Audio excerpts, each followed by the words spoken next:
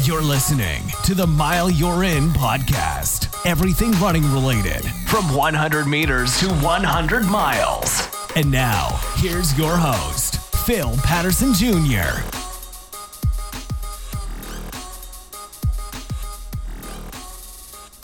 Welcome back, everybody.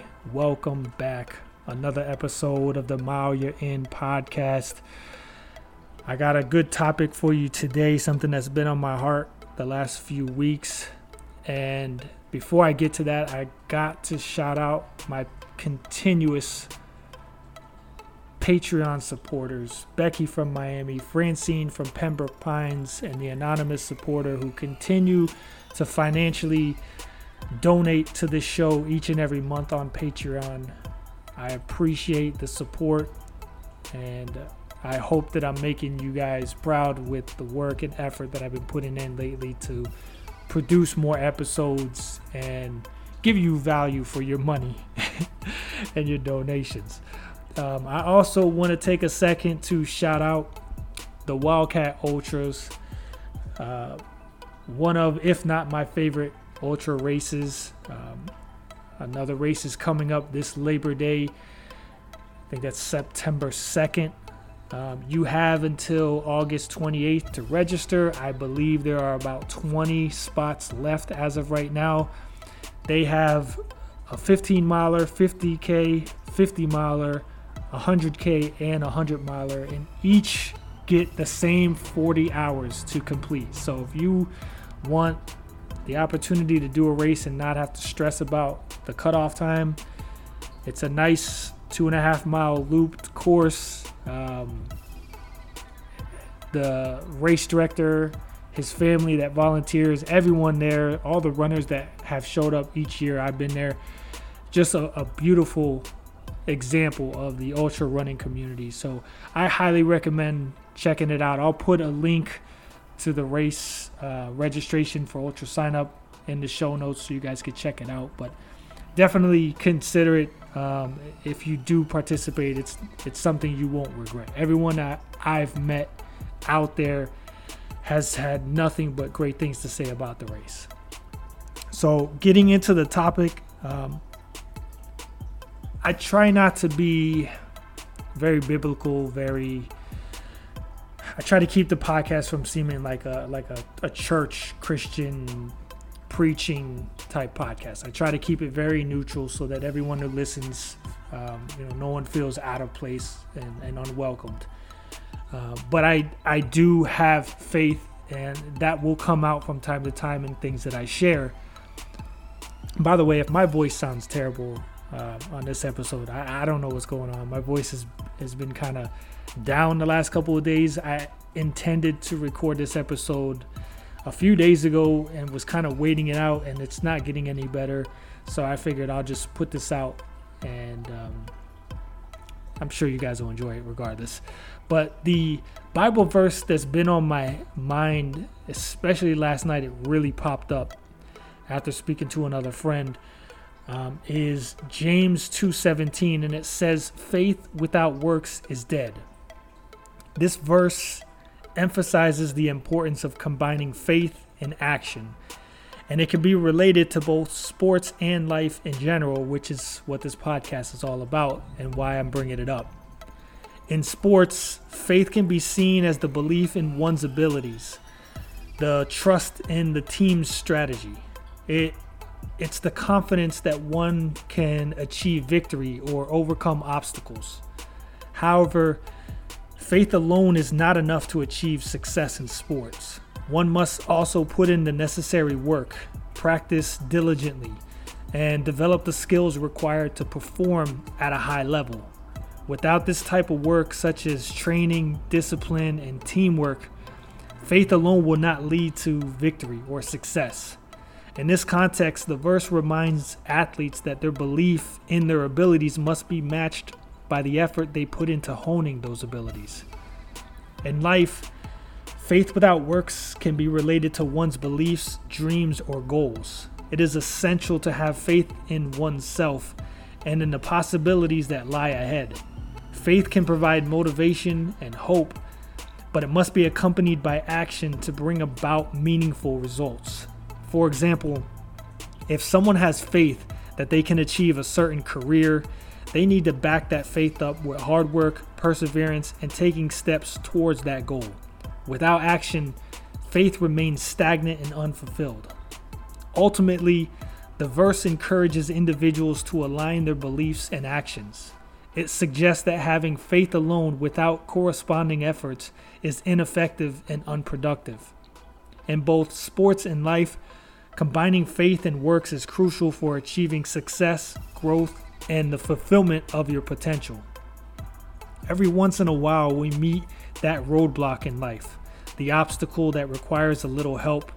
And it makes me think of the song by Billy Shears that says, "I get by with a little help from my friends."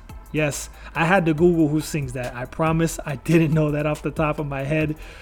But you see, I had to put in work to find that out. I could not seriously just believe that I was going to know that eventually. No matter how faithful I thought my knowledge would be to remember that, it wasn't going to happen. But back to the point. These obstacles, bumps in the roads, hard times, whatever you want to call them, sometimes require a little outside help. We have to be willing to admit that we don't always have the answers. Many of us are jack of all trades, but masters of none.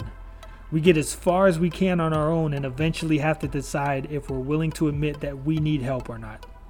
I, for one, have always struggled with this. I know I'm far from perfect, and my circle of friends or the running and church communities that I'm in, they know that I don't ask for help unless I absolutely need to. And even then, I don't want to, but I have to put action to my faith. I did some research on this and was amazed at how accurate these reasons were and how much they described me. One was the fear of judgment.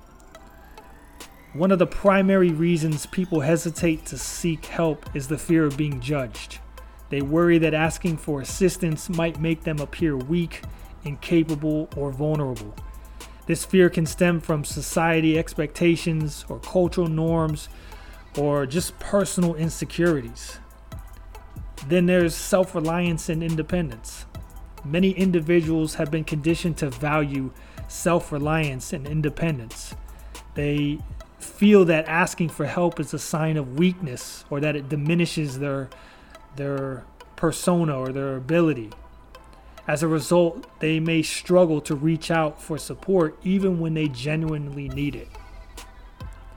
Then there's that perceived burden. Some people may worry that seeking help will burden others with their problems or their needs. They might fear inconveniencing others, being a bother, or feeling indebted to those who provide assistance. This perception can make it challenging to ask for help even when it is necessary.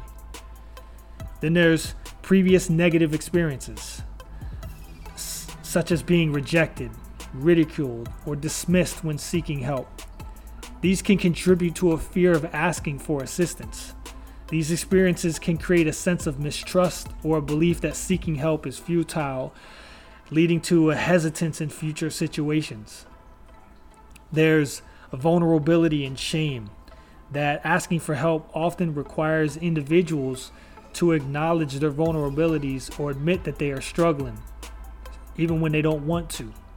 This vulnerability can trigger feelings of shame, inadequacy, or fear of being exposed. And these emotions can be powerful deterrents to seeking help. There's the lack of awareness or knowledge. Some individuals may not realize the extent of the help available to them, or may be unaware of how to access the support they need.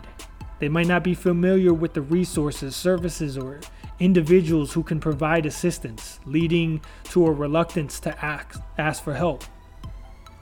It's important to note that these factors can vary from person to person and situation to situation. Overcoming the fear of asking for help often requires a supportive environment, open communication, that fear of seeking assistance, and fostering a sense of trust and safety.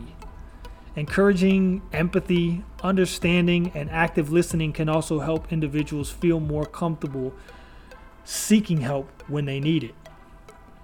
I was blindsided by something in my personal life last month, something that caught me so off guard and at the worst of times.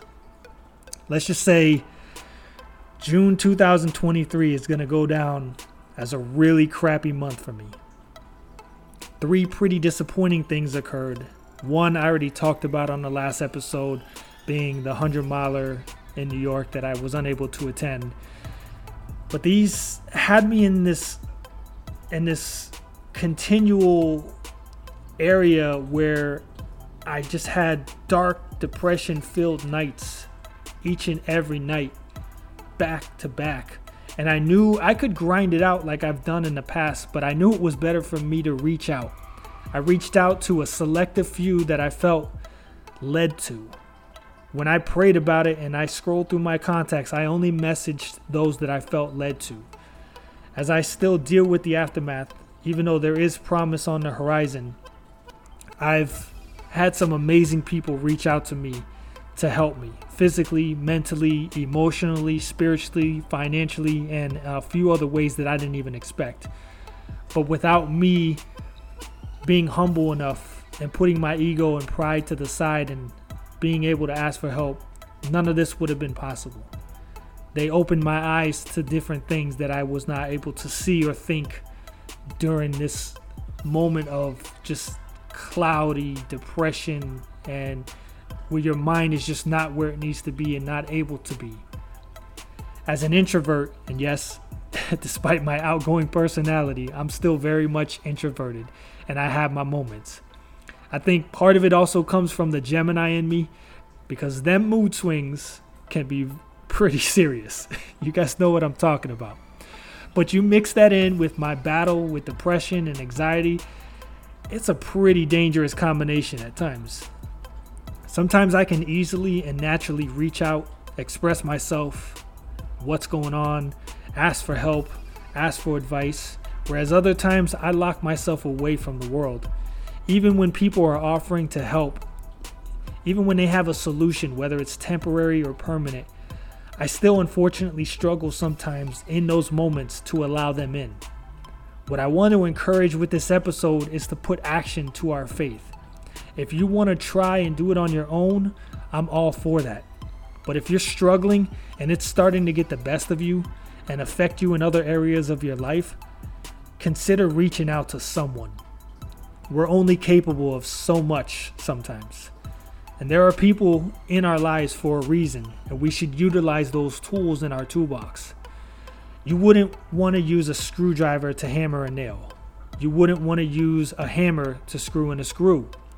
Just like there are different tools in a toolbox, lures in a tackle box, teachers in a school, positions on a team, job positions at work, there are different people in our lives, and each serves a specific purpose. Each is able to help contribute towards the main goal. One is not meant to do it all. So until the next episode, don't be afraid to be humble and vulnerable while asking for help. Everyone needs help once in a while. Just keep this in mind.